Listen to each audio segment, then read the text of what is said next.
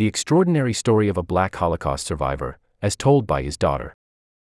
As one of the only black men known to have been imprisoned at the Mauthausen concentration camp in Austria, the life of José Carlos Grey Mollet has, for decades, been of interest to historians of the Second World War and the Holocaust.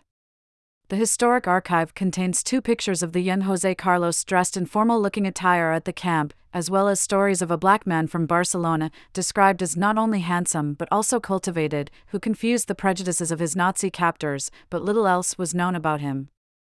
In this short film, his daughter Muriel now tells her father's improbable life story, from his childhood in Spanish Guinea, now Equatorial Guinea, to his years as a freedom fighter in the Spanish Civil War and the French Resistance, to his time in Mauthausen, to his post-war years as a family man in France, when he rarely spoke of his past.